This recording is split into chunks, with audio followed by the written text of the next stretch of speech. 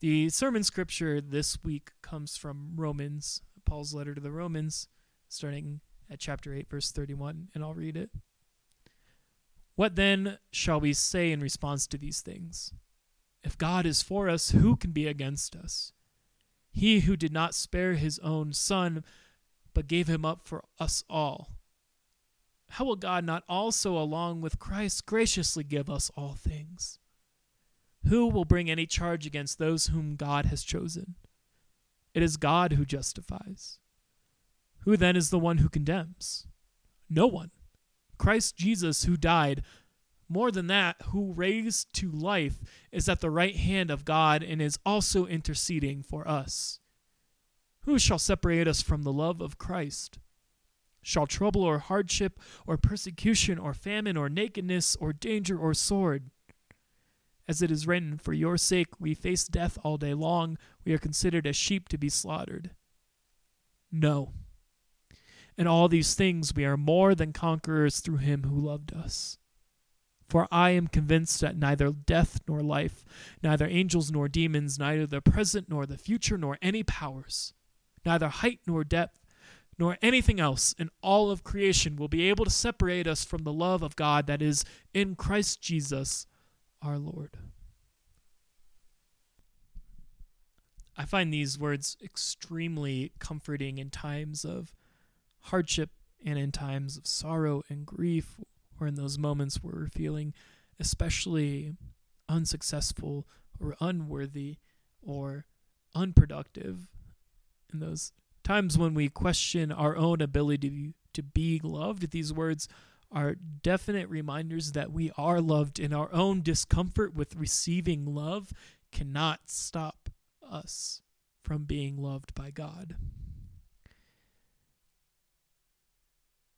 I also think that this scripture is not a proactive justification of one's actions, but rather it is a statement that in the face of adversity or chaos or life's complications that one cannot handle, those do not have the power to strip one's belovedness. What I mean by this is that it can be easy to read these words, especially the first half of these scriptures that says, what then shall we say in the response to these things? If God is for us, who can be against us? And who will bring any charge against those whom God has chosen? It is God who justifies. It could be easy to read those words and to think that this is a set of scriptures that gives us a kind of power or justifies a kind of way of being where our actions are responsible to nobody except to God. And to say that the charges leveled against us in earthly ways are of no consequence because our ultimate judge is our Creator. I don't think this is a correct interpretation of this text. And this is what I would call a proactive interpretation, proactive justification kind of interpretation.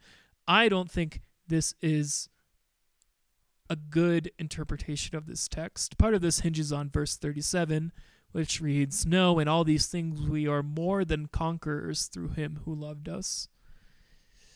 But also because Paul and the people he's writing to would have known persecution and trouble and hardship not of their own making. There are groups of people that would have been persecuted for worshiping. And he also explicitly draws from the Hebrew text. Romans 8:36 quotes Psalm 44:22. And so they would not have had to justify their actions in such a way where they are justifying a kind of like conquering or a kind of belief that superimposes itself upon the people around them, but they would have had to be justifying their own humanity, their own right to worship, their own way of being. And this set of scriptures, it works to help the reader, help Paul's audience know that no matter what hatred they're facing from the world, no matter what set of circumstances or persecution is happening to them that is not of their own making, that cannot stop God from loving them. That the ire and the hate from the people around them is not a reflection of God's intention or God's love for them. And now it might be easy to muddy this distinction, to say that people out of sincere faith act in ways that oppress others or act in ways that they then pre-justify with the set of scripture. And they truly believe that the ire of the people around them is upon them only because they're worshiping and living in such a way that they feel is Christ-like and Christian, and that this set of scriptures then justifies what they do and also holds them only accountable to God. But this put into the larger context of the letter to the Romans, and especially chapter 8, is talking about justification of one's soul and reconciliation to God. And this is in the line of Luther, that there's nothing we can do to earn God's grace.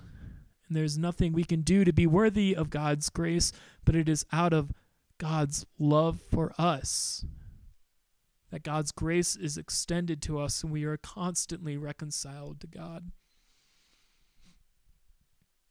And that the Holy Spirit and Christ intercede for us in the matters of our soul and the matters of our reconciliation with God.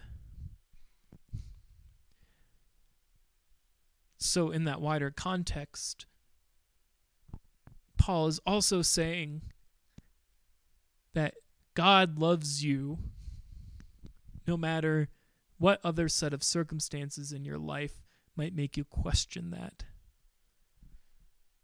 So this is not a pre-justification of acting in a certain way, but rather this is the bedrock principle of God's grace and love being for you. And so, this is not to preemptively justify one's actions, but it is to preemptively tell one that God's love reaches them no matter what. I hope that's clear. I feel like I started rambling a bit, but I hope my intention in describing this scripture in this way to curb a kind of justification of one's actions, but rather to say that one receives God's grace no matter what kind of environment or things are set upon them, and that one receives God's grace even if they themselves put themselves into hardship or into trouble or into toil, that one receives God's grace. So it doesn't justify one's actions, but it does let one know that they are truly a beloved of God. This doesn't mean that we don't answer to earthly things such as justice or the need to reconcile with one another, but for us to truly reconcile, for us to be forgiven, we must also know we're forgiven and reconciled to God. And that God's forgiveness and reconciliation help us to reconcile and to forgive with one another. Okay.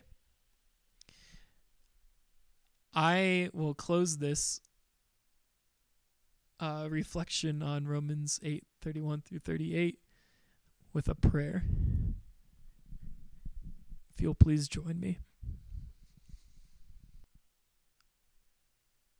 Great reconciler and holy redeemer, God who forgives us, God who loves us, God whose grace is extended to us no matter what circumstance or trial or even triumph we are in. I come to you in prayer asking for you to fill our lives with your presence.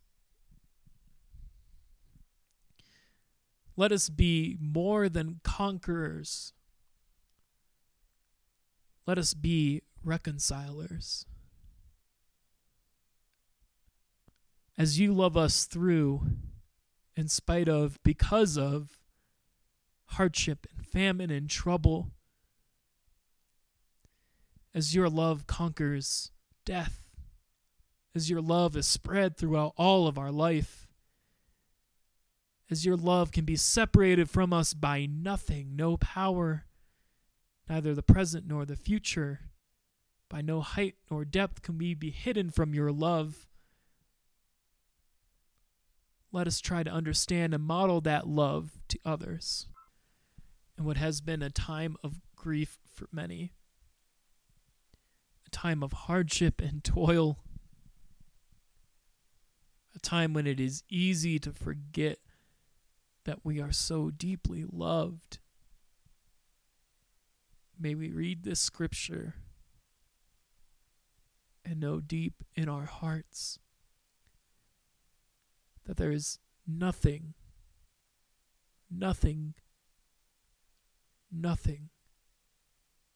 that we can do, that any other thing can do to separate us from your love. Amen.